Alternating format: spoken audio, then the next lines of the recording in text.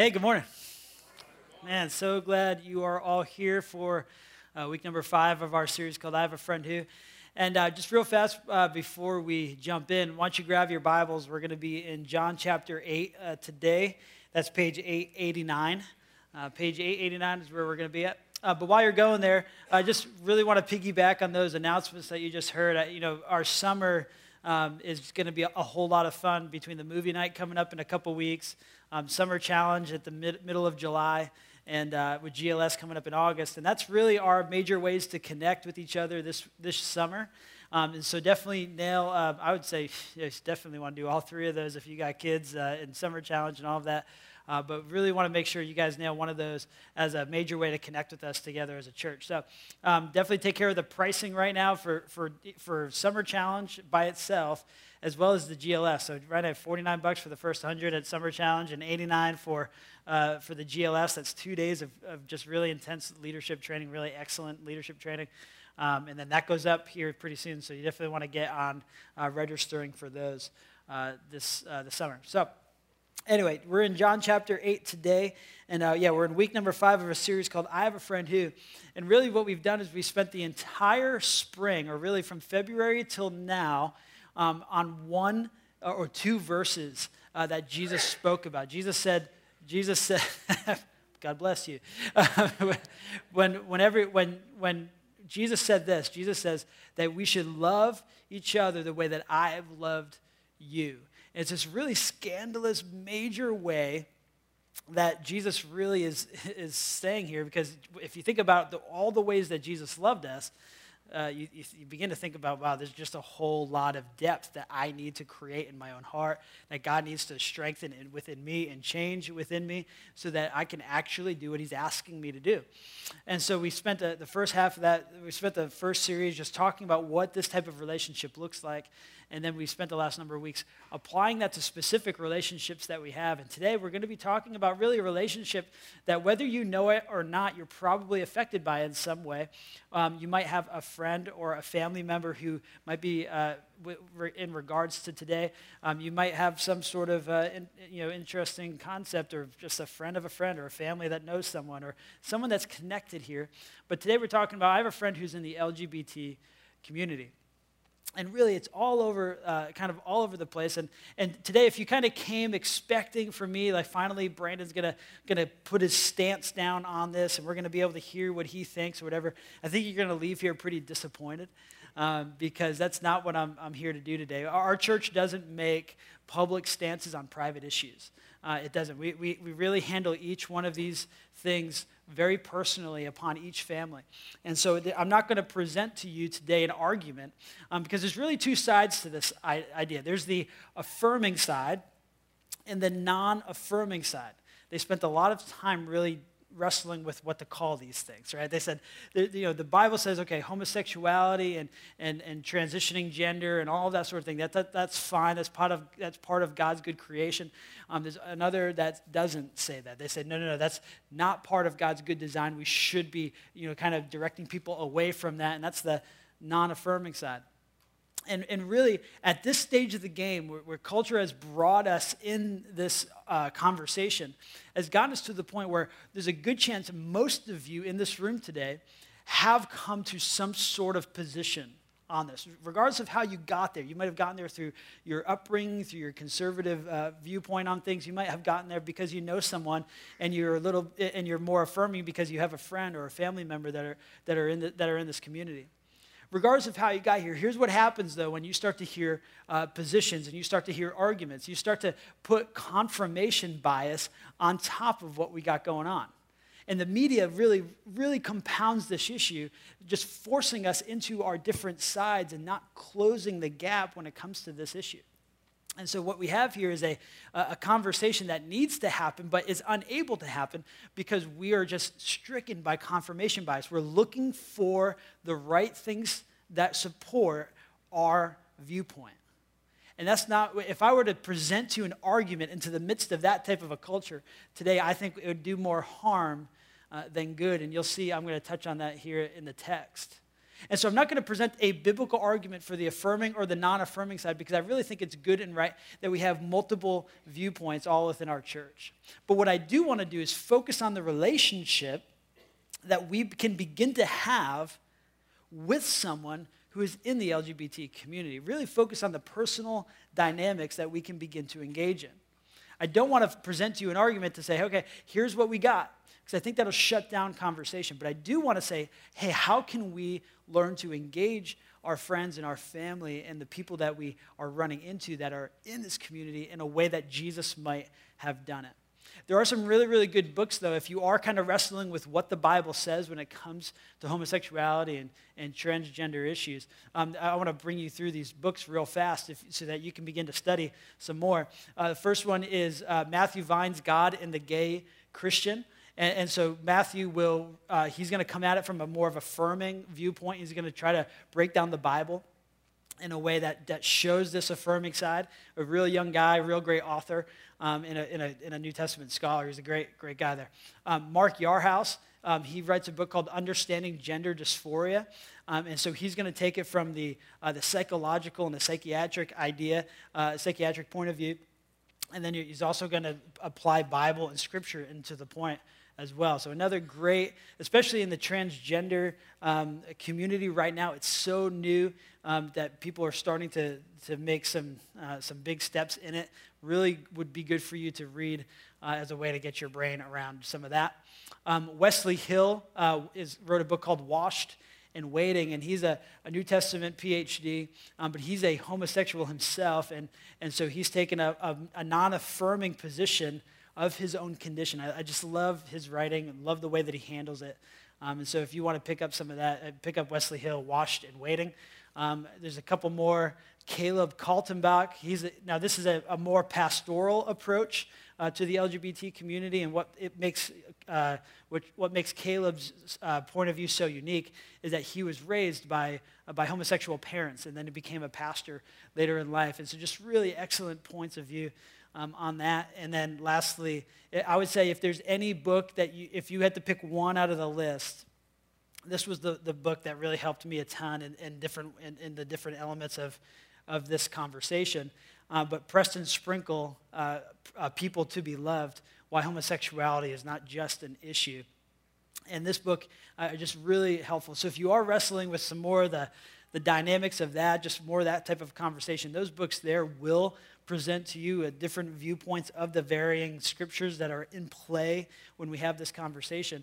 But today, what I want to do is figure out, okay, regardless of where we stand, whether you're an affirming or in a non-affirming point of view, whether you believe that homosexuality and gender transition is okay and fine, or whether you don't, I want us to figure out how to have a conversation together and how to actually engage someone and love them like Jesus would. I want to get there because what happens is we get forced into our conversations, we get forced into our stances, and then we don't actually pursue that. And then another thing that happens to me, whenever I've had conversations with people on both sides of the issue here, and they come up to me and say, Pastor, or they say, Brandon, this is clear. What the Bible teaches is clear. And they're from the affirming and the non-affirming side. And sometimes I just want to be like, let's have a conversation, the three of us, and let's figure out how clear this really is. Because if you look at it, if you're actually considering what the text says, it actually comes out to be more difficult than we think. And really our bias comes out in the way that we approach this conversation simply by the way that we read the Bible sometimes. I say, no, it's not really that clear. Anytime you're dealing with a 4,000-year-old text, it actually does not come out that clear. So let's really wrestle with what the text says. A lot of times when people come, they say, no, it's clear, it's clear, it's clear. I find out that most of the time that the way they're reading Scripture is through a lens of some sort. It's through a lens of some sort, and they're actually not breaking down what's going on. And so whether that's on the affirming or non-affirming side, they tend to blanket it all. I'd say, you know what, you don't want to be like that. You don't want to read the Bible that way. You want to actually break the Scriptures down, actually get into what's going on, actually figure out what the culture is saying, why it's doing that. Those books will help you do that way better and way more than I'll be able to in this 30 minutes that we're going to be together. So I want to focus on how we engage people, and then you can go through and study the text in that manner. So we good? We tracking? All right, if you guys want to leave all right now, just someone get me a coffee. That's cool. Works out fine. Everyone's like, let's get out of here. I don't know. But what we want to do is study a text here that I believe really would apply to today's situation, the LGBT community. And that's in John chapter 8, verse 1. Here we go. Jesus returned to the Mount of Olives, but early the next morning, he was back at the temple. A crowd soon gathered, and he sat down and taught them. And as he was speaking, the teachers of religious law and the Pharisees brought a woman who had been caught in the act of adultery. They put her in the front of the crowd. Teacher, they said to Jesus, this woman was caught in the act of adultery. The law of Moses says to stone her. What do you say? They were trying to trap him into saying something that they could use against him. But Jesus stooped down and wrote in the dust with his finger. They kept demanding an answer. So he stood up again and said, all right, but let the one who has never sinned throw the first stone. Then he stooped down again and wrote in the dust. When the accusers heard this, they slipped away one by one, beginning with the oldest, until only Jesus was left in the middle of the crowd with the woman. And then Jesus stood up again and said, where are your accusers? Didn't even one of them condemn you? No, Lord, she said. And Jesus said, neither do I. Go and sin no more. So where we find ourselves when we're reading this text at the end of chapter 7 into chapter 8 is what the Israelites celebrated called the Feast of Tabernacles. It was the last of their feast. It happened at the late fall time frame. And it was after they spent all year really prepping the ground and growing, harvesting, and they just planted their seeds, and they're praying to God. They're praying to God for there to be a lot of rain so that they'd have a great harvest in the springtime. And so they're at this moment where they're saying, okay, God, we have worked all year, and we're trusting you, and we're putting our hope in you for you to give us a great harvest. And so literally thousands of people would descend upon Jerusalem. They would celebrate God and their hope in him and their dreams in him.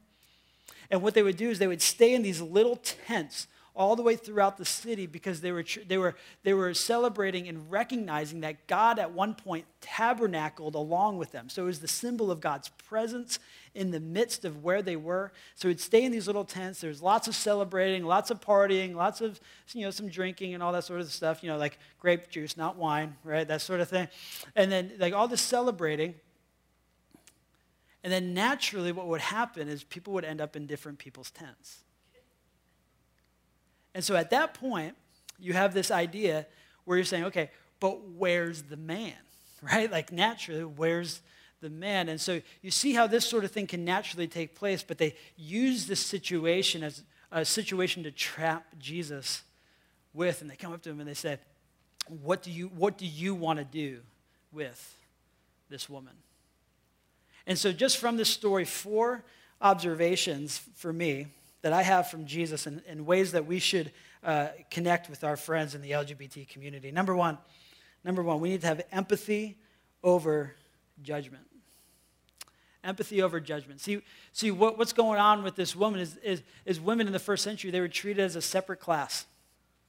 Treated as a separate class. No respect for them, no desires for them, no dreams for nothing.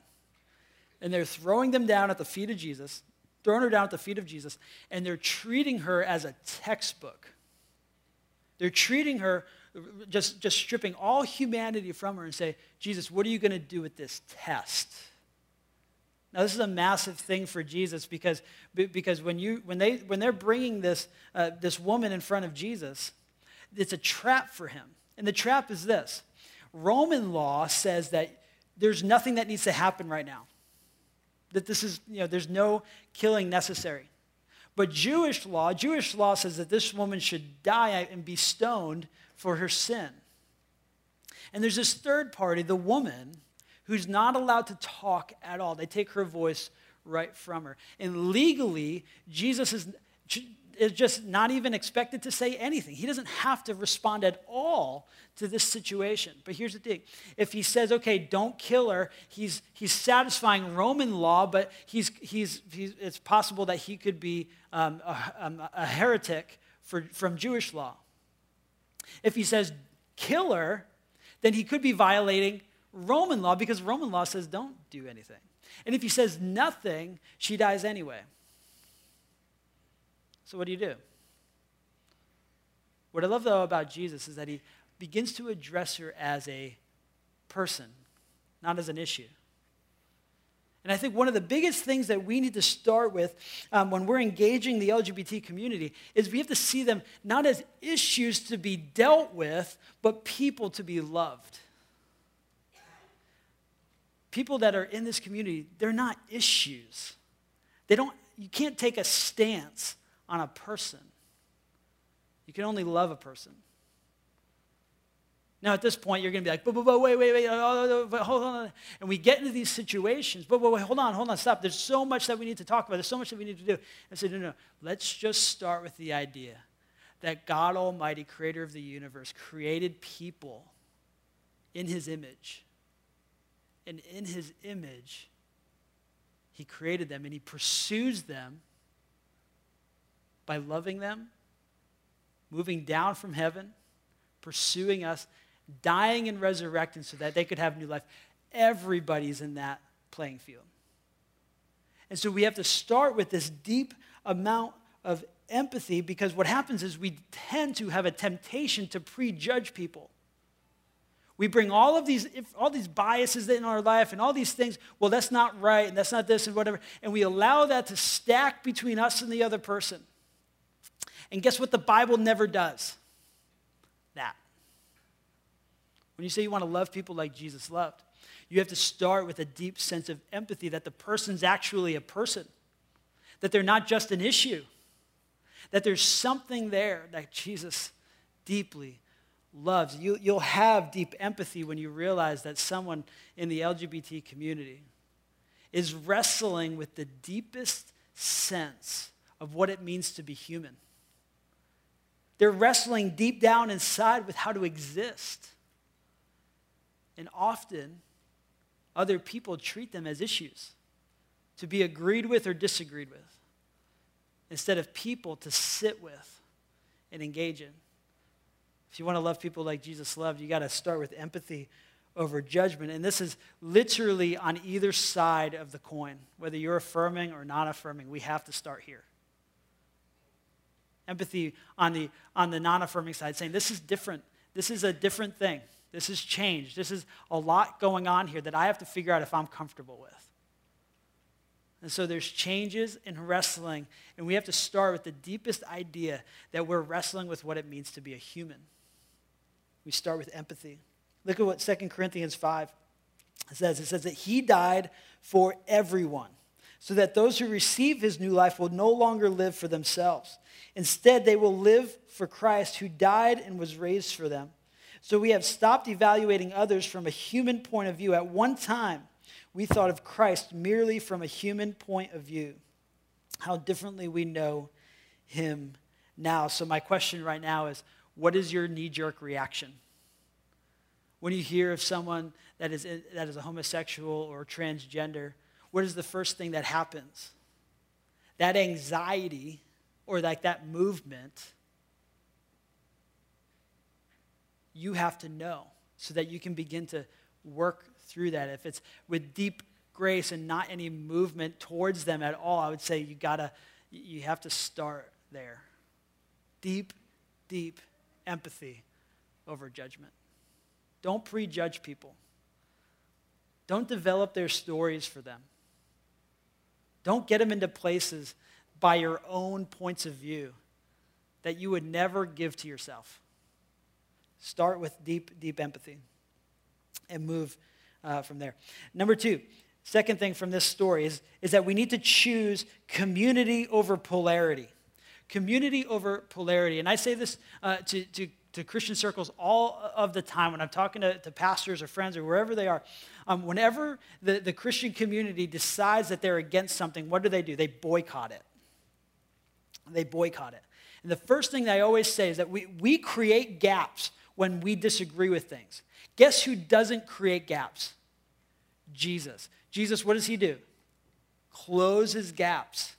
And I would say, thank God Jesus did not do that to us when we realized that that we realized that we had a gap with him. When he realized that we had a gap with him, he did not do it. He closed the gap. And so we have to sit with community over polarity. When we begin to have polarity, the conversation does not take place. And so the question that comes up, though, is, well, how do I have this conversation with someone on the other side of the tracks? How do I have that conversation with them? How do I do this? It really comes down to the question of this. What community are you a part of? What level of community do you have? And so there's really 4 levels of community. And healthy community, you'll find different relationships across all 4 spheres. You'll have different community over all 4 spheres. And public community is this: you're connected by a cause. So if you're at Gillette or if you're at Fenway Park and Brady throws this incredible 60-yard touchdown pass, what are you doing? You're standing up and you're high-fiving everybody, aren't you? Right? You have, or maybe just me. Okay, I have no Patriots fans in this gathering. Man, that's tough. Okay, I'll pray for you. It's fine. No, so what are you doing? You're high-fiving people. Why? Because you belong at that point. You're both cheering for something, engaging with them. But what if at that point you turn back and say, all right, cool, well, hey, you have any kids or you have a wife or kids or whatever? And they're like, I'm watching a Patriots game right now. I'm not really talking about that. Because that's public space. You're connected by some external cause. But from there, you move to social space. This is where you share snapshots about who you are. Social space is where you're, having that casual coffee or having that casual drink or engaging with people at a dinner party or doing something along those lines. And that's a social space. It's probably safe to say, if you find yourself in either one of these 2 things, that talking about an LGBT issue is probably not the place to do it. Okay? And so if you're in that relationship, if you're only in a public relationship or only in a social relationship with someone, you're not going to be able to have a meaningful conversation. And it's going to be dictated primarily by belief and bias rather than actually caring for the other person. Are we tracking on that? When you start to move down to the personal level, this is where you're sharing your hopes and dreams. You're saying, okay, here's how my kids, actually a good gauge for this, psychologists say, is if you can make eye contact with someone for more than 20 seconds. If you can do that, you're at a personal level with them.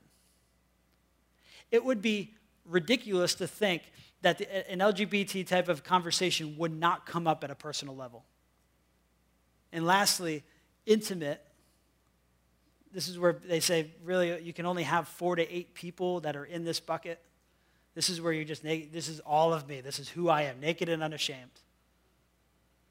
It would be crazy to think that this conversation doesn't come up here. But many times, we're engaging with people at this level, and we're trying to throw around our beliefs like it's what's driving everything about our relationships. When it comes to here, man, you're in. You're having that conversation with people. But on this stuff here, we really got to figure it. It's really this loose type of thing. What Jesus does with this woman is he creates community, but it's a very public community, very public space that he's in. Because Jesus does care about the way that you live. He does care about what you do. But he doesn't break community over some of those things. Certain levels he does. He begins to consider this. But the way that this conversation really starts off with, it doesn't ever break into the personal level, yet here we are just shooting our beliefs like it's no big deal. And so we have to fight for community over polarity. This is what Galatians 6 talks about when Paul's talking about this. He says, "Dear brothers and sisters, if another believer is overcome by some sin, you who are godly should gently and humbly help that person back onto the right path. And be careful not to fall into the same temptation yourself.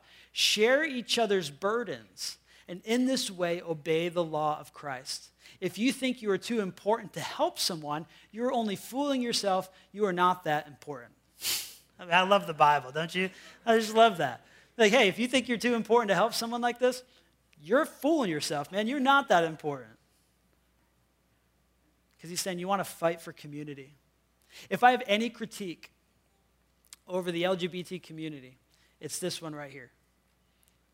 I have two really, really, really close friends that would put themselves in this community. And often we talk about this stuff because many times the LGBT community, they want full acceptance, but they often keep a distance until you can give that. And it's a very, very, the breakdown of it is very defensive, it's very disengaging. And so we often talk about the fact that with my really good friends, again, we're on a personal, almost intimate level with some of these people, that they're saying, no, I want full affirmation, but I'm removing myself until you give that to me. It's really a contradiction to even what they're saying. And so if that's any critique that I have over that, it really comes down to this type of thing, that we really need to be in community with each other. So if you find yourself affirming or not affirming, but you'd rather stay polarized, I don't think you're loving like Jesus loved. When you fight for community, to be at the table, to sit with them, to engage in that type of personal back and forth, then you're fighting for that community with them. I can often tell if you know someone who is either transgender or homosexual, simply by the way that you talk. Simply by the way that you talk. When you think about it, when this issue really became a political idea and it started making headlines, it started making news, and really conservative people came out with these major stances like 1 or 2 days in. As soon as they found someone that they knew, what happened? They changed. They changed. Because this conversation really sits at the deep, deep, personal, and intimate level. And yet we make these really rash decisions so fast and really make these major stances so quickly that we don't ever get to the point where we can break into a conversation with them. And we stay polarized instead of existing in community. Again, at our church, we don't make public stances on personal issues, and we really stay to that conversation with them. We really want to make sure every conversation is being had. And so we say, hey, on a Sunday morning, our doors are wide open. Our doors are wide open on a Sunday morning. But just as your relationships progress, and as your relationships progress here, it would be really ridiculous to think that that part of our lives doesn't get brought up at that moment, when that begins to progress and we deeply start to move together. We start to go from there. And so we need to fight for community rather than staying polarized over this issue. Number 3, the third sort of gauge here from this story is that we need to have reflection over response. Reflection over response.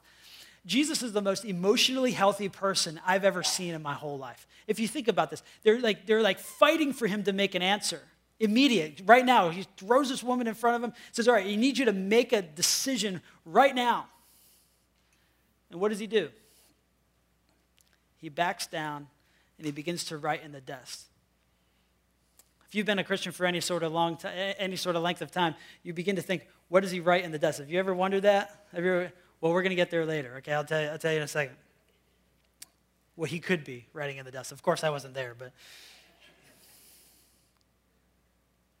what does he do? He backs up and he begins reflecting.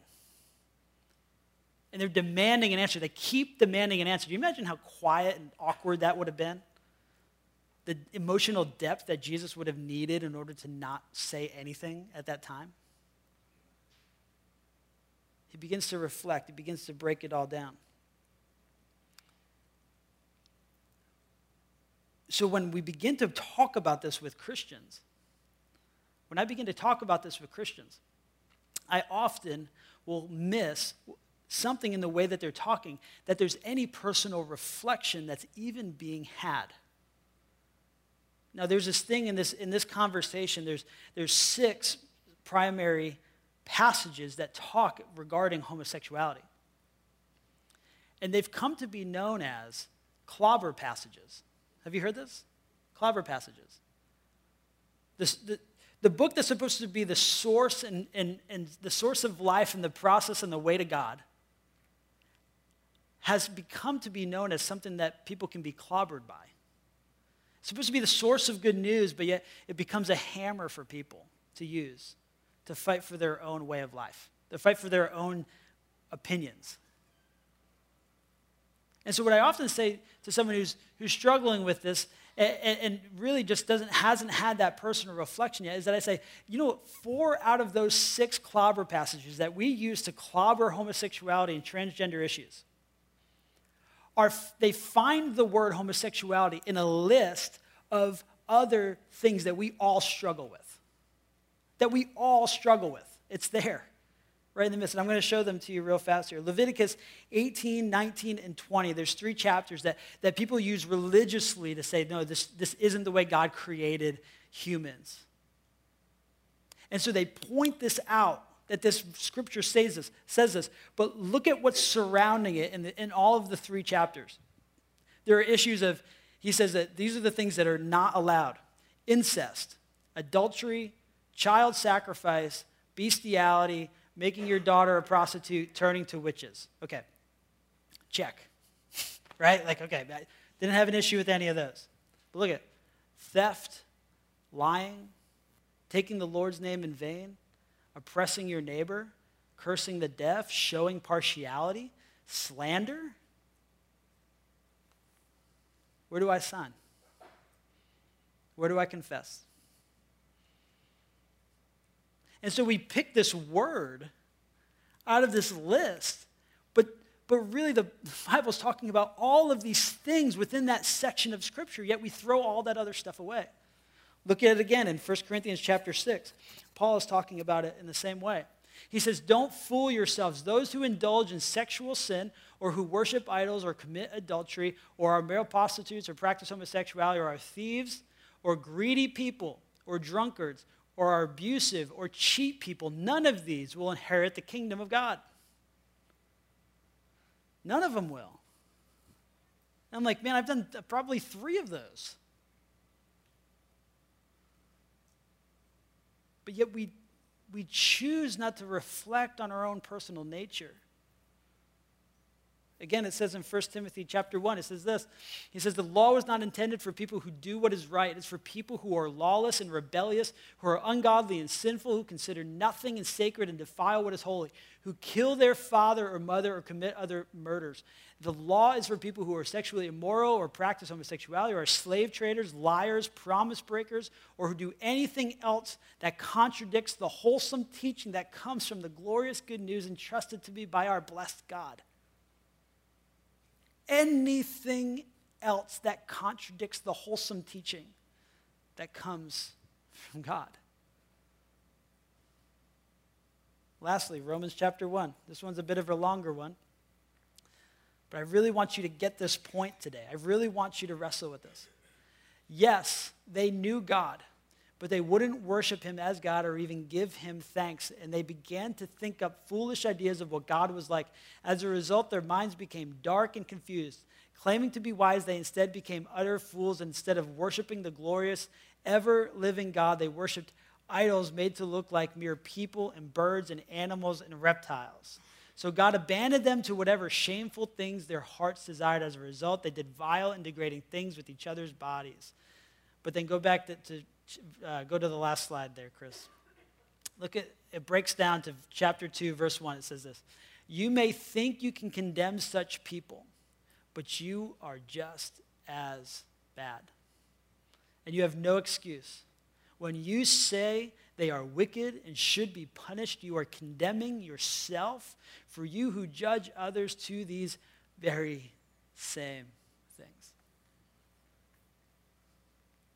God, that we would begin to see that we're all sinners, that we're all separated from you until Jesus in his grace and mercy closed that gap.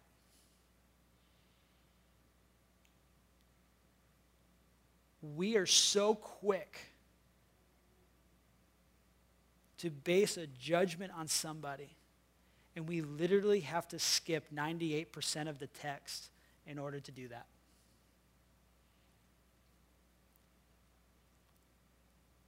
It should be massively convicting. And so we have to reflect over we respond. We have to reflect over a major response, an immediate response to it.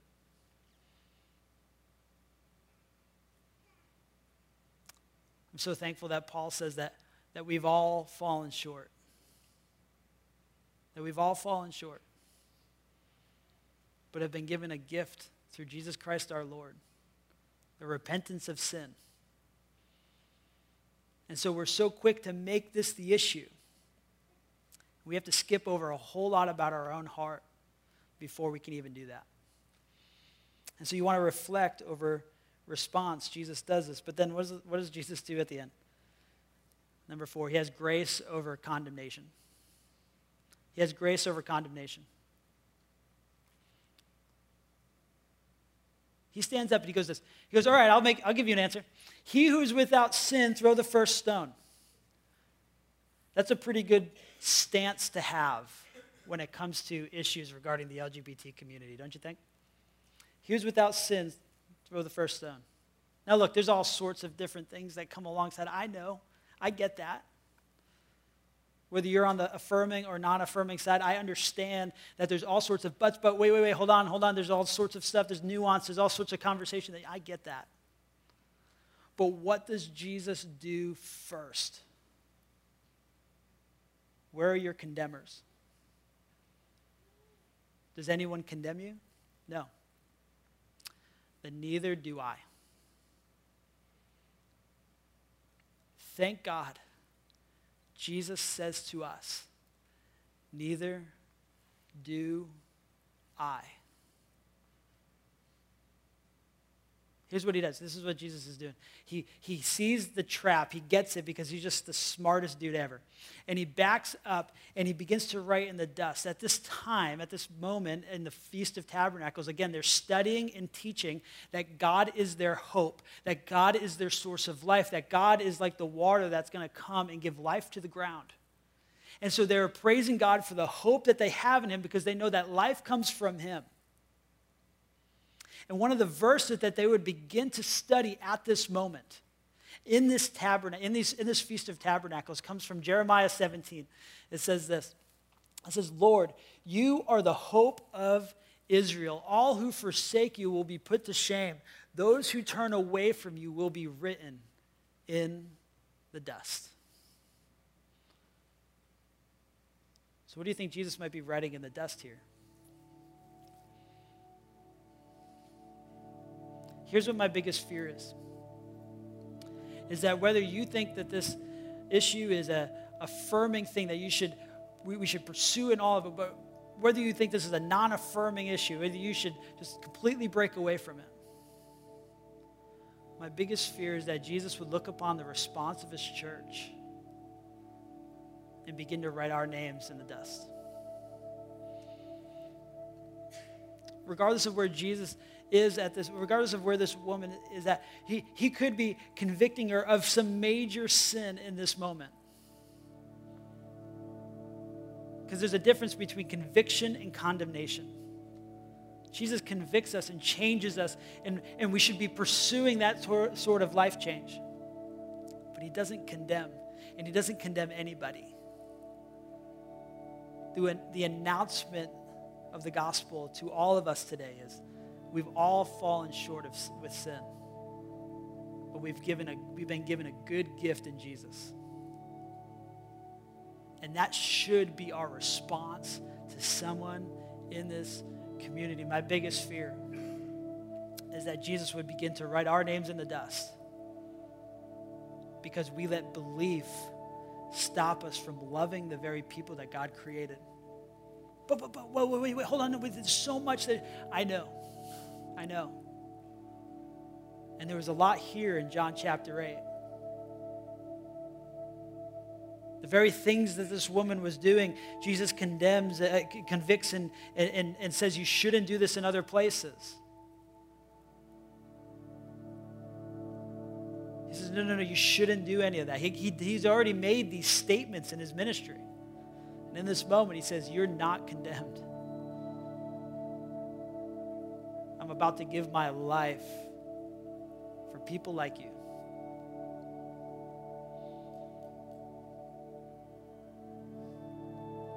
And so this morning, my prayer is this, that you would begin to see these people as not as issues to be dealt with, not as issues to be dealt with, not like a textbook, people without voices, but that you would begin to see them as people, wrestling deeply with what it means to be human, with people that God created, people that God deeply loves. We'll get to the conversations, we'll get to the nuance, we'll get to all that sorts of thing. But Jesus' first step, he says, make sure you love them like I love them. Giving my life for them. Giving my life for you. Because we've all fallen short. He who is without sin, cast the first stone. Church, I pray this morning that we can wrestle, that we can fight for community, that we can start with empathy, that we could begin to reflect way before we make these blanket statements like we don't know anybody with this issue. But more than anything, I pray that like Jesus, we can start with grace.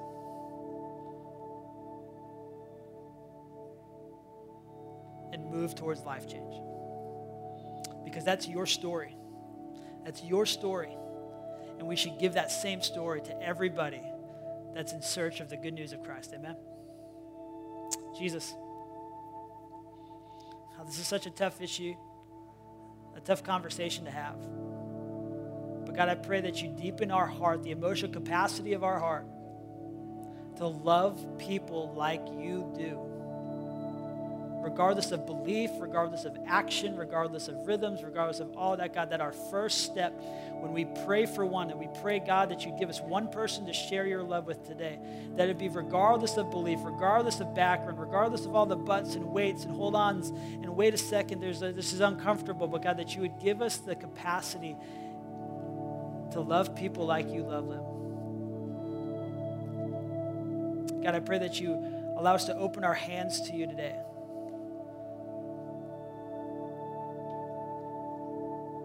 Not fighting for control, not fighting for people to change or to live the way that we want them to, but God, that we'd give them to you.